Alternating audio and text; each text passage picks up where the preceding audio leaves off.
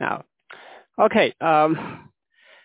Now week 10. Welcome to the second last week. As I mentioned, this week we are going to talk about the global and the regional context within which U.S.-China relations are played out. So now let's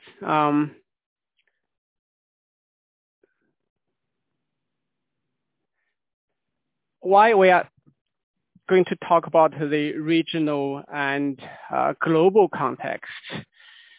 This is because, arguably this is the most important bilateral relationship in the world. And this is not just a bilateral relationship between the US and China, of course. Whatever they do, however the state of their relationship, they are going to impact the broader region and even the whole world. So the dogfight, if you like, between the US and China has now become the fight of two giant elephants. As the African proverb says, when elephants fight, the grass will suffer. And so the grass, that's the neighbors, that's the other countries. So that's why this is an incredibly important relationship. And as we are going to discuss next week, this is a relationship that is profoundly relevant to Australia as well. So now we have covered, this is a very high stake game. So much is at stake. And for the two countries, indeed, who will become the dominant leader seems to be at stake, not just their own territorial interests or some trade benefits, but indeed the global dominance. So let's move to some more broad elements of this kind of the relationship between great powers and the order, the relation with the regional and global order, its evolvement and evolution and its development. We know there are many different aspects of how great powers could influence the international orders. So, for example, through military power, by changing the landscape of regional and global military alliances, as we have just seen recently, the formation of AUKUS, Australia, the UK, and the United States. So this would transform the regional and indeed the global strategic landscape. Also economically, great powers could use their mighty economic might to shape regional and global order. For example, after World War II, the United States had the Marshall Plan to rebuild and reconstruct the European countries, which laid the foundation for the US influence in Europe. The formation of the EU, of course, something we are very familiar with, the BRI, the Belt and Road Initiative. And also they could change the shape of world order through aid, through humanitarian assistance. So again, this is related to economics, but it seems to be something above geoeconomics and geopolitics, but they are, of course, closely linked to both. And great powers also have enormous resources and capacity to shape and form international institutions.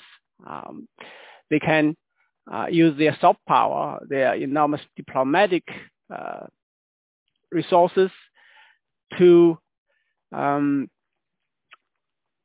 rearrange the global furniture,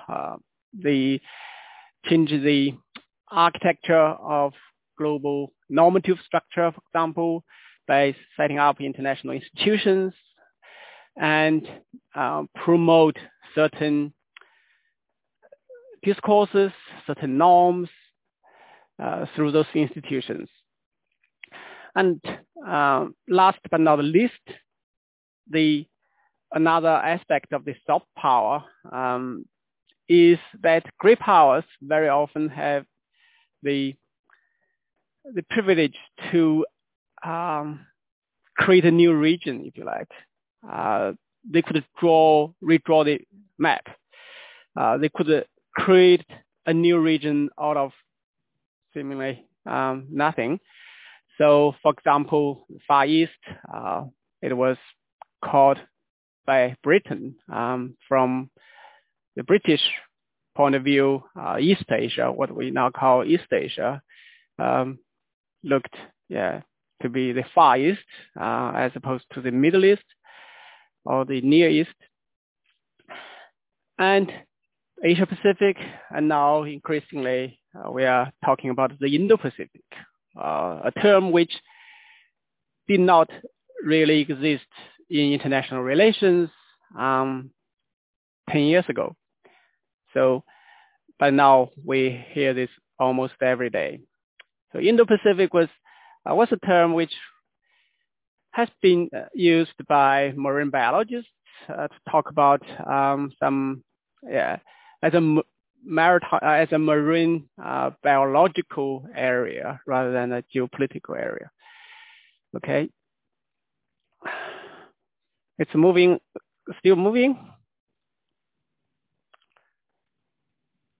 The slide. Let me know if there's any problem. Yeah, it's moving, Cheng. Great. Now, you may ask why bother to shape global or regional orders? What's in it for great powers? Well, there's a lot at stake. We know firstly, what is order? What is a global and a regional order? Order, we can all roughly understand, but essential to order are the rules and the norms and the principles that help govern and regulate relations and behavior. And so these are the order is based on certain rules and sometimes written, sometimes unwritten. And those rules, again, could bring benefits, serve interests of the creator of orders. So that's why when we talk about international order, this kind of thing is rarely, if ever, neutral or fair or balanced or democratic on a regional or global scale. We often talk about democracy, but when it comes to global order, it's almost to the contrary of democracy. Here in the global order, the UN seems to be a more or less democratic order, where in the General Assembly, every state has a vote. But as we know, the UN is often sidelined by the real regional and global order that matters.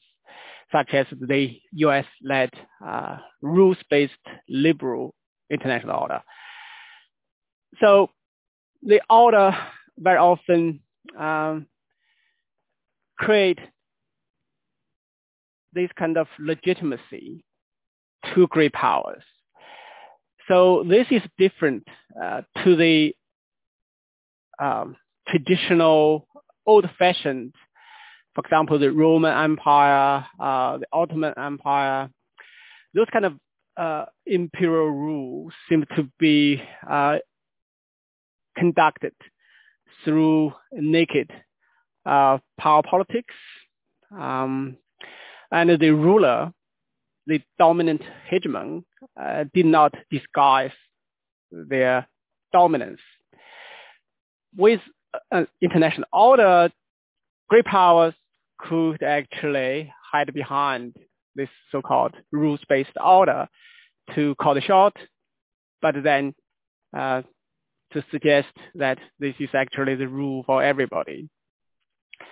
So this kind of investment in creating an order would get this, what I call the soft power returns. So you reap this benefit as in terms of the soft power. And also, of course, no country or no great powers are merely enjoying creating an order or maintaining an order for the benefit of prestige, but also for the tangible benefits of economic power, so that the economic returns of order maintaining and making, and also the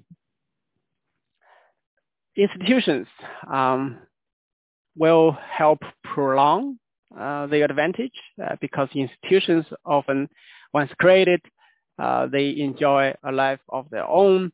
So they can be basically left in autopilot, and so that, once you set up institutions, and the institutions will work for you.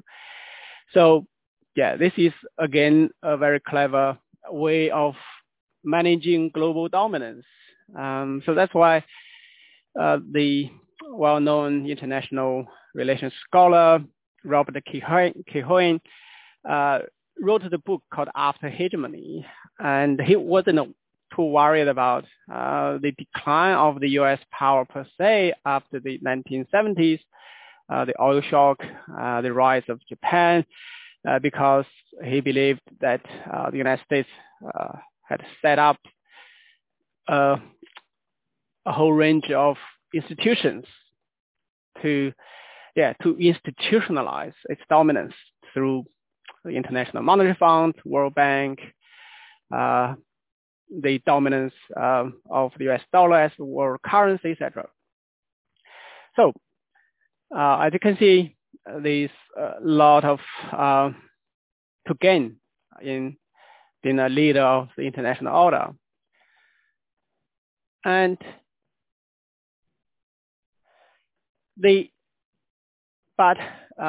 order maintenance and creation does not always bring benefits.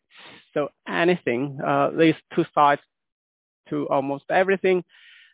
There is also the cost of being a global leader, if you like, because it often says with great power come great responsibility. So you need to be responsible for maintaining the functioning of the order. And with that kind of great responsibility comes costs, of course, and burdens. And this very often would lead to what some people call the imperial overstretch or overreach. Because for example, Britain, at the peak of the British Empire, the British Empire was called the empire where the sun never set. right? So you've got the global dominance around the world. But the problem is you can never go to sleep because there is always somewhere that the trouble is popping up and you need to deal with. So around the clock.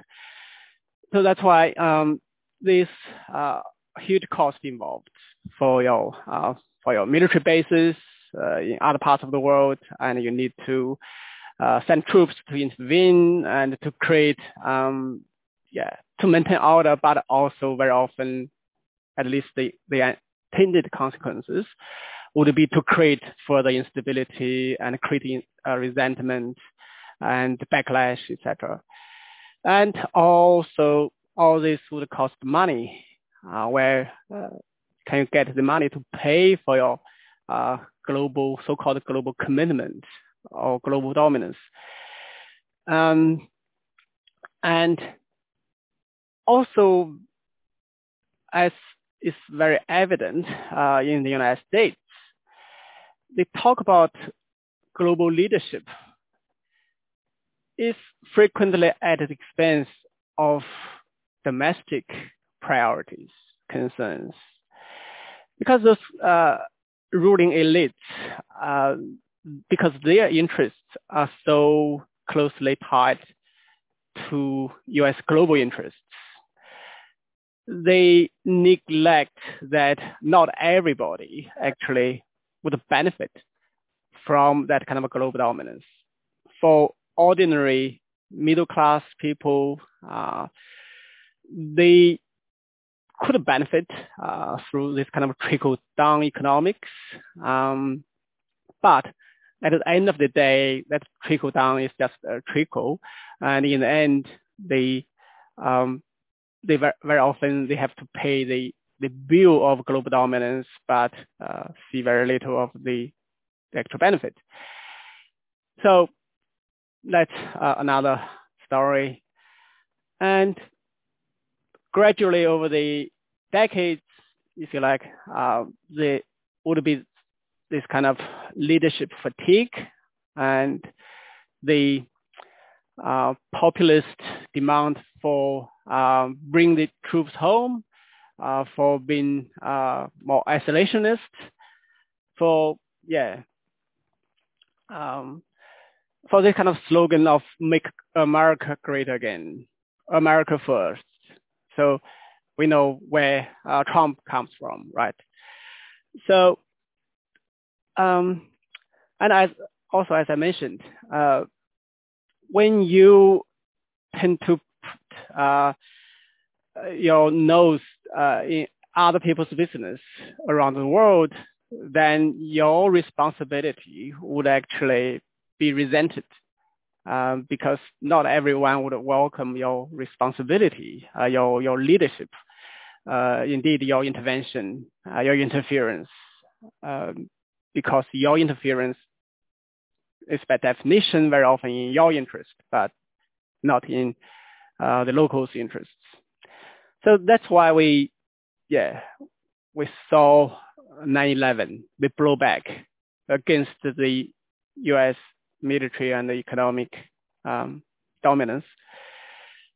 And also there is this kind of dissatisfaction among rising powers, such as China, who do not want to always listen or obey the dominant powers order. So, and this could be a vicious cycle. When you have this backlash, challenge, resistance, and in order to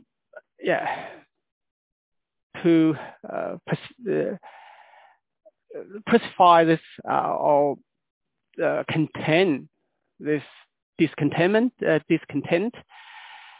you need to justify more commitment. You need to send more troops.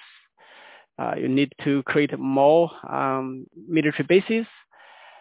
And that again will create more burdens. So the cycle goes on. And very often there is this kind of economics of diminishing return, right? At a certain point, your return is proportional to your investment. But after that, the more you invest, the return is minimum. So this could help explain this kind of grid power decline because of this bad economics. It does not pay anymore or does not pay as much. So now let's go to the US-led world order. This is something we all are very familiar with. The US, as one of the creators of the UN, the Permanent Five, it's Bretton Woods system, something we all we have talked a lot about, and the United States also was the founder of the NATO in Europe in its Cold War competition against the Soviet Union. And in the Asia Pacific, the United States has had the San Francisco system.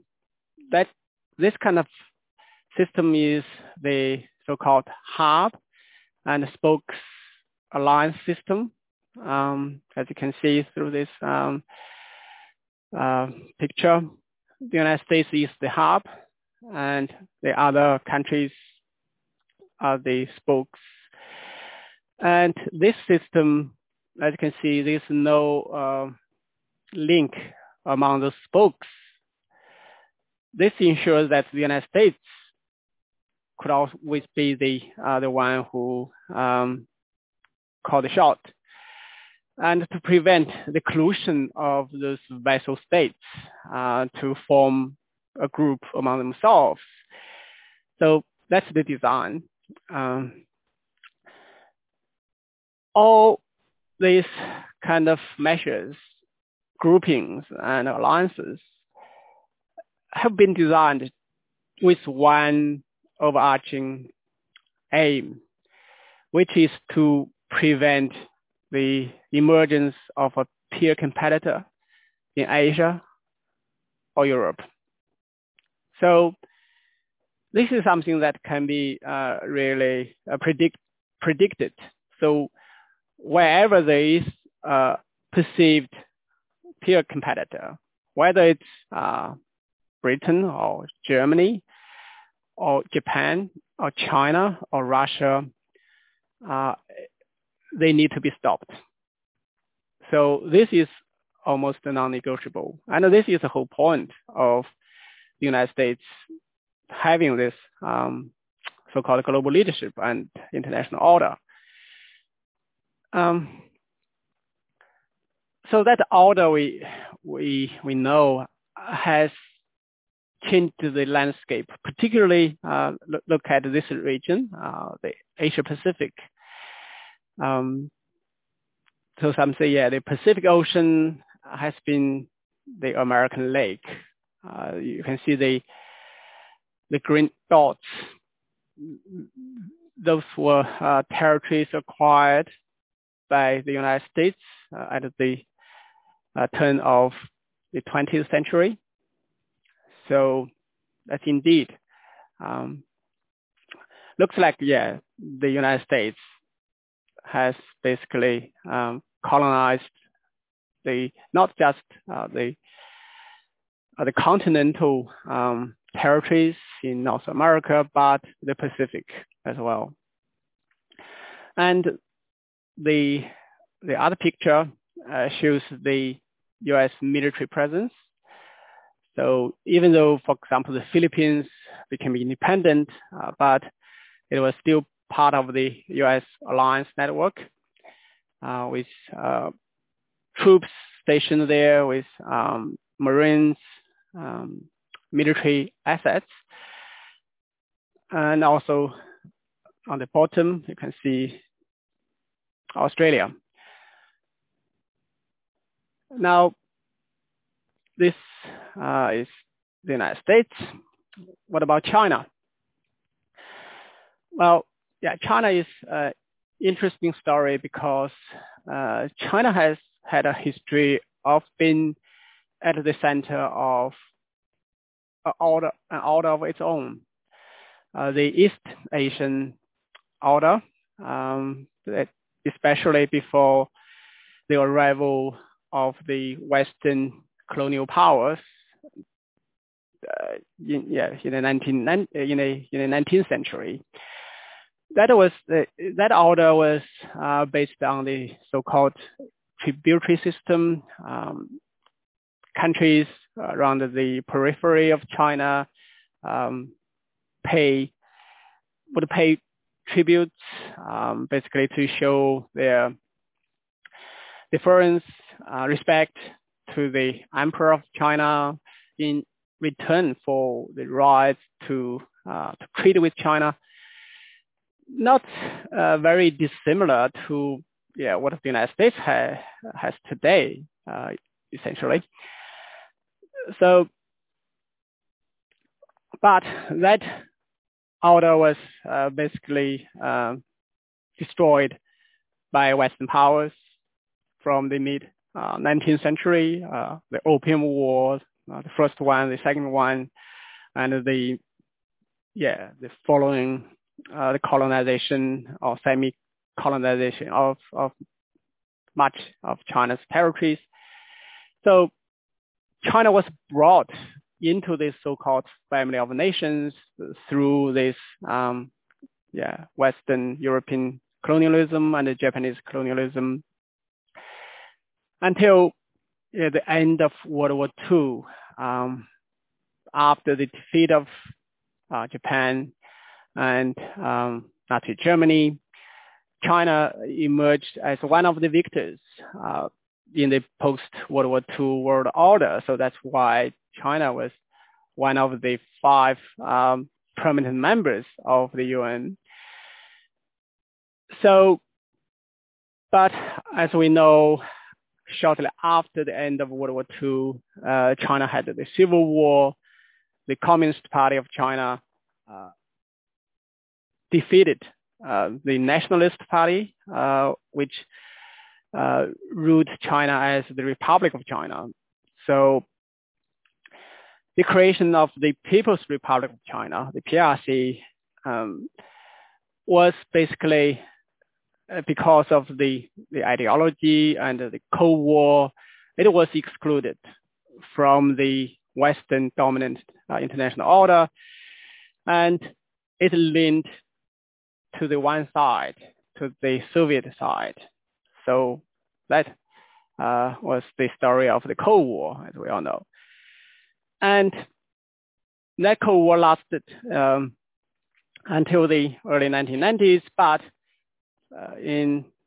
as far as the US and China are concerned, the relationship changed, as we talked before, in the early 1970s, when the United States began to engage with China to counter Russia, to counter the Soviet Union. Just like today, the United States is enlisting other countries to counter China.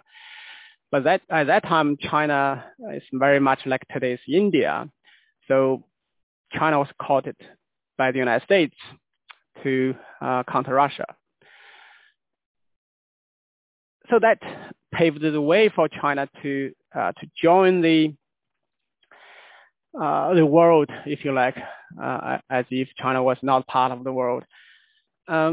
So this showed that was demonstrated through China's joining of the UN to replace the Republic of China on Taiwan to become one of the permanent 5. And so these figures give you these ideas about how China's integration into the international order through its entrance into international institutions, the membership. So China gained a lot of memberships in the 1970s, 80s, and 90s. For example, in 1991, China joined APEC, and 2001, 2 months after 9/11, China joined the WTO. Okay, now what's get more interesting is the last 25 years or so, and how China, before 1997, roughly, China was largely an order taker or rules taker. So China accepted whatever rules laid out for China. But after a few crises, the first one was the Asian financial crisis. And this really was a catalyst for the emergence of an Asian regional order where Asian countries began to have more say about their own fate.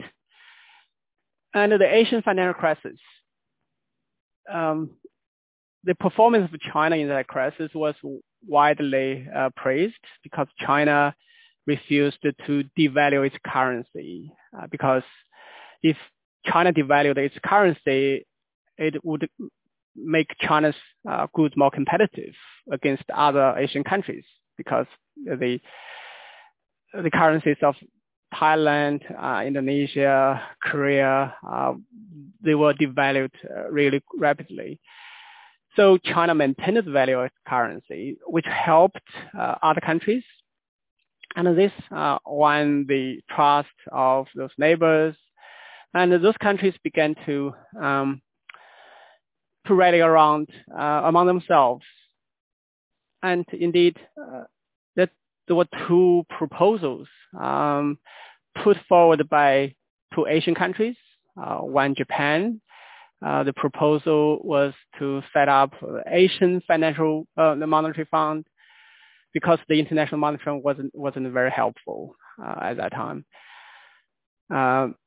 And another one is Malaysia's proposal to create the so-called caucus without the Caucasians.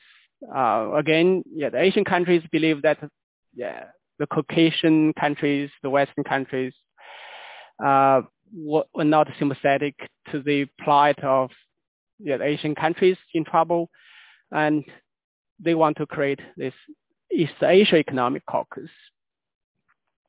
Both were shot down by whom? Can you take a guess by who basically vetoed this kind of proposal? The U.S.? Yes, it was the United States, because that would, these kind of proposals would be seen as a competitor to the International Monetary Fund, to the U.S. dominant order. But nonetheless, the countries still began to talk to each other more. So they had the Chiang Mai initiative to set up this multilateral currency swap arrangement. So in case another crisis came up, those countries would help each other to, if they run out foreign reserves, they would lend to each other.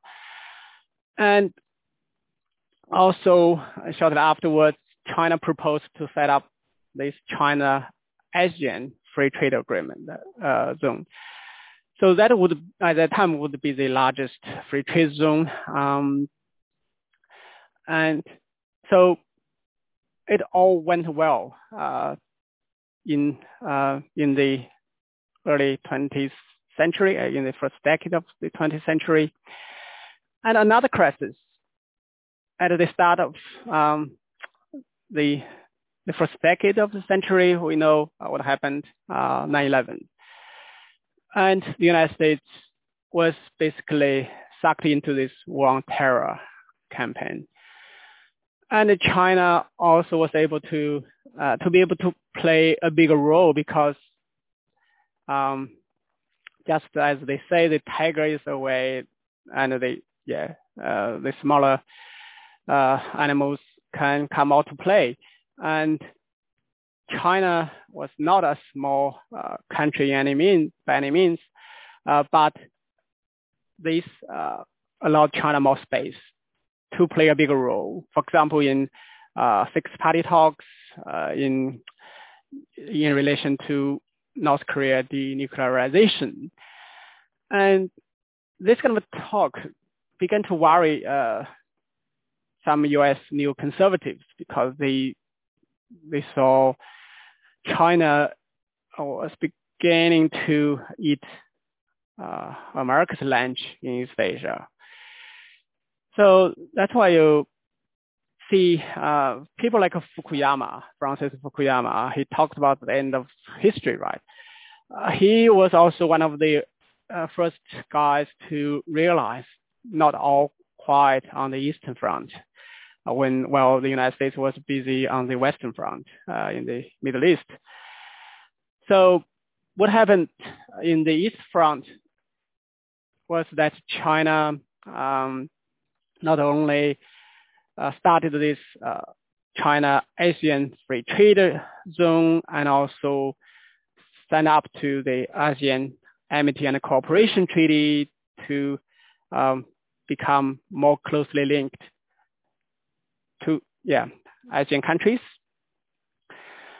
And that was that began to attract the attention of some people who think, the main game was not fighting terrorists, but rather the great power politics. But that still was not the mainstream view at the time. But the fact of the matter is China basically was able to gain leadership by default. It was not because China was so much more aggressive or assertive, but rather it was because the neglect of the United States of this region, because over that period, the U.S. Secretary of State skipped so many meetings in the region. They were not just they just were not interested. So this really pissed off many countries in the region. For example, when George W. Bush came to Asia, he had this whirlwind kind of visit to those countries, stayed for 20 hours in one country, then move on to next. And all he talked about was fighting terrorism. Well, people could understand why he talked about terrorism all the time. But as this Malaysian lawyer and a politician said, we've all got to live, all got to make money, and the Chinese want to make money, and so do we. So that's why China and those countries began to get much closer. And indeed, this is not just Malaysia, and even Australia at that time. As you can see from this picture, in 2003, Chinese President Hu Jintao was invited to give this speech at the joint sitting of Australian Parliament. Howard was the Prime Minister, and could you imagine this today? But at that time, Hu Jintao was really praised by the Australian media for showing more interest, because Hu Jintao stayed in Australia for 5 days, went out to many states. Well, George W. Bush also had this joint sitting parliament speech, and he stayed for, I could not remember exactly the hours, but it was in hours, not in days. So, and also China and India seems to get along well, and the Prime Minister of India said, our two countries actually could join forces and reshape the world order. And then the global financial crisis, another crisis. So this time it hit the home of the United States, and showed the cracks in the U.S. global dominance. At the same time, China began to assert more leadership because China now has become richer. And also China saw the opportunity. The opportunity was that the region wouldn't need $8 trillion for investment in infrastructure.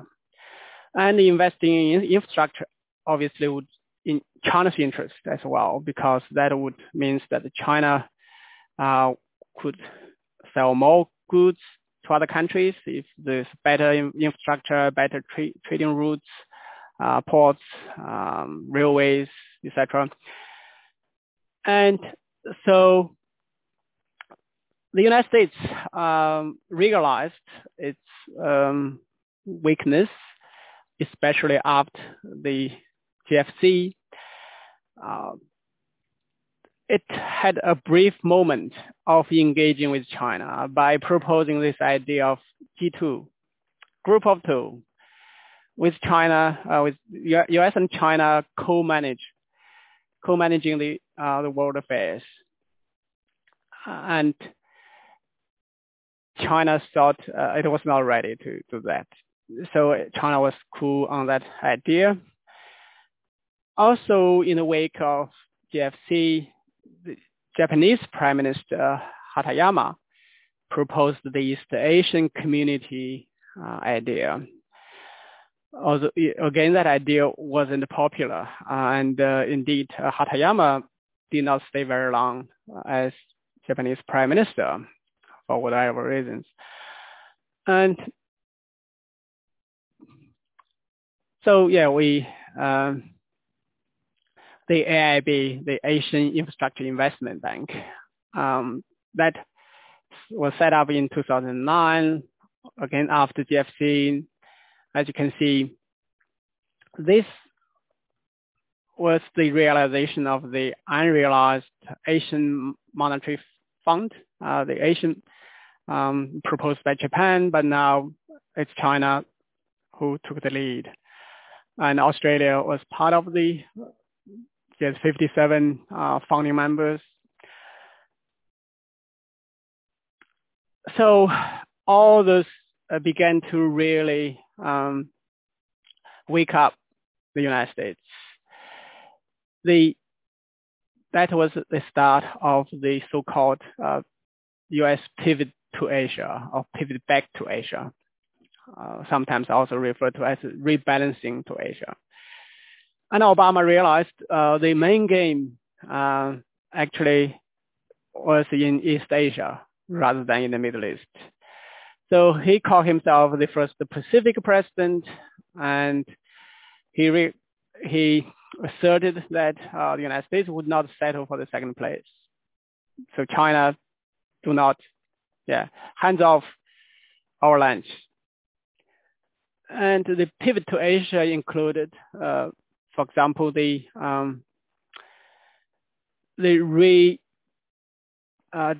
direction of U.S. military equipment and military assets, basically weapons, to the Asia Pacific. So increasing from 50% currently in 2010 to 60%. So make this region more militarized, obviously in America's favor. And this is the military approach. And the economic approach was to join and create the Trans-Pacific Partnership, which was previously a very obscure trade pact between Singapore, Chile, etc. So the idea was, according to Obama, we need to write the rules. otherwise China would raise them. So that's why the United States should lead the TPP. And now also Hillary Clinton talked about America's Pacific century. So you see the message. But China, of course, did not stand still. China, when the United States decided to pivot to Asia from the East, China believed that, let's go West. China did not directly confront the U.S. So the China's go West involved now what we know as the Belt and Road Initiative, initially called the Belt and Road, One Belt, One Road. Then it's changed to BRI. And you can see the red line, that's the road, the belt, the economic belt, and the dashed blue lines are the road, the maritime road, Silk Road. Of course, if you see the world always through geopolitical lenses, you would immediately see China's Belt and Road Initiative as China's ambitious geopolitical plan to dominate the region, if not the world.